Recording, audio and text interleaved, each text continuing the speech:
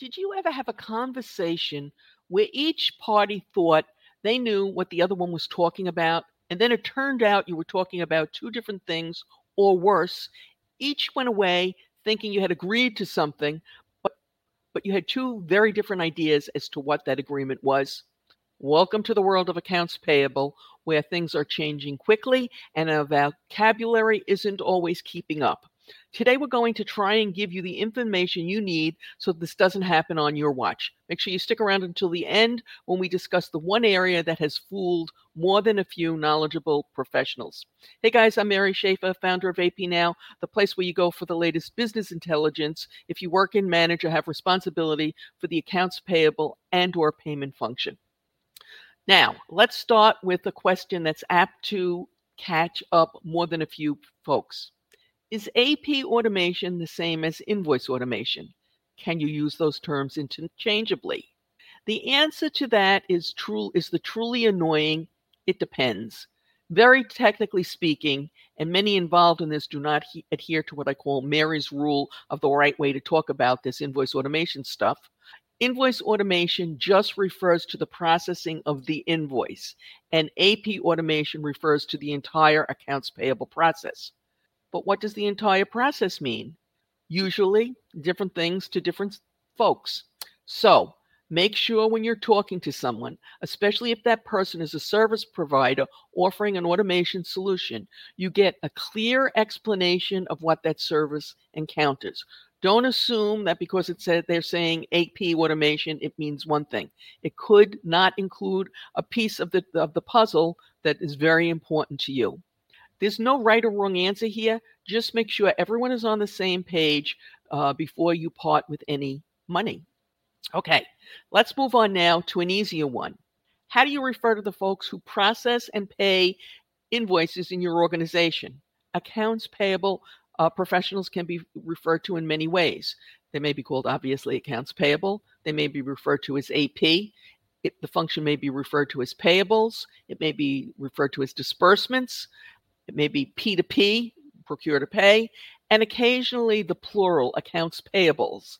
And if you are in the UK, you will frequently hear folks who work in accounts payable referred to as purchase ledger, a term we don't use in the US, but that's what it is. All right, enough of the easy ones. Let's move on. What are instant payments? Now, this one can trick up more than a few people. Currently, in the United States, the term instant payments refers to payments made through apps like Zelle, Venmo, and Cash App. Other countries have their own version. For right now, these instant payment tools seem to be country specific, but I'm sure at some point that will change. Right now, they are only focused on peer-to-peer payments, P2P, which of course is different than procure to pay, although they are very slowly seeping into the business world. We're starting to see small businesses, for example, take Zelle and Venmo. With the introduction of FedNow, we expect more products of this ilk from the banking community and more products that companies will actually use. Now, although they are marketed as instant, only sometimes does the money arrive instantaneously. Sometimes it takes a little longer. The why and how for that is a subject for another talk. I want to make it clear to our business professionals who are listening that the following are not instant payments. Wire transfers, same-day ACH, and for that matter, classic ACH. As the name implies, same-day ACH will arrive on the same day. It will be there at the close of business, but it may not be in your account if you check online earlier in the day. So don't think that it will be. It will be there same day, but not instantly. Okay, here's another easy one for seasoned pros watching this. What's an invoice? Although not really jargon, in my humble opinion, it's just a bill with a lot of details. Now, here's one that may trip you up in the technicalities. What's an ACH? Technically, ACH stands for Automated Clearinghouse. But in the United States, the term is used to refer to electronic payments that are made through the Automated Clearinghouse. These can be debits or credits, and as already discussed, they can settle same day or it can be what we call classic or traditional, which typically settles the next day, with same day settling the same day, but not instantaneously. Now, let's move on. R, CEO fraud, email compromise fraud, masquerading fraud, all the same thing. All are names for BEC fraud, business email compromise fraud, where the criminal masquerades as a high-level executive, usually sending an email to a lower-level employee instructing them to wire money immediately. They use a variety of techniques to impersonate the executive. And again, if you're talking to somebody about this, make sure you have a clear understanding, because there are many different variations of this fraud.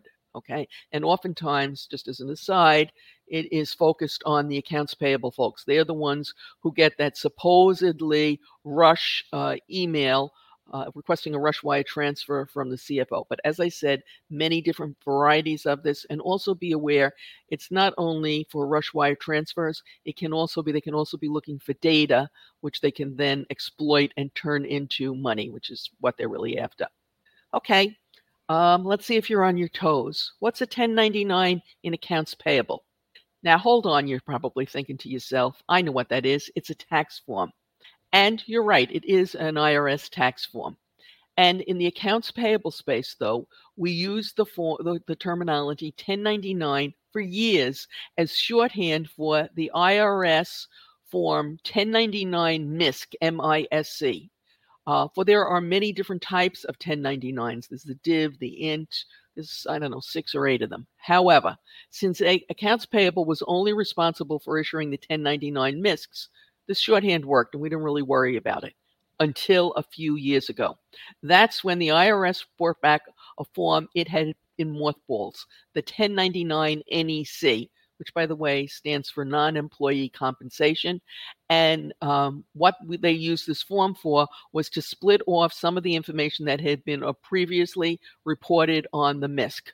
So now accounts payable has to issue 2 different types of 1099s, both the MISC and the NEC, and accounts payable must follow the IRS's precise rules as to which income, what type of income goes on which form. And at least at this point, they have different due dates at the IRS. So it's getting quite complicated. And also, just to put in the back of your mind, not that we're here to talk about this particular issue right now, some of the states also have their own 1099 MISCs or NECs. So that's another expansion, if you will, of regulatory compliance. Okay, the next one. Let's talk about one that sometimes gets people in trouble. And by the way, we're not talking about science fiction now. Remember, we're talking about accounts payable. What does the term portal in the AP space mean? It's used by various people for various things. It can be the master vendor file. It can be an automation solution, which, as you're aware, can be an AP automation solution or an invoice automation solution, or it can be a place where your vendors go to check their payment status. Or it can be some combination of all of these. And in fact, some portals, some really sophisticated ones, in addition to all this other stuff, also have the ability to do TIN matching, OFAC checking, and other checking of this kind. So when somebody's talking about a portal, you need to get a very clear explanation as to what the portal that they're discussing does, because, as I hope I've made clear, all portals are not created equal. Now, aside from science fiction, as we said, portals are now all the rage as automation becomes a critical component at almost all accounts payable departments, regardless, by the way, of the size of your organization. And having a good understanding of what's included in each of these solutions you're comparing is just the tip of the iceberg. There are some very easily avoidable automation mistakes being made by far too many companies. We did a video on that very issue, which you can watch now using the link that has appeared on your YouTube screen and is in the description below. As always, I appreciate your thumbs up and your subscribes. So a big thank you to every one of you who hit that thumbs up button.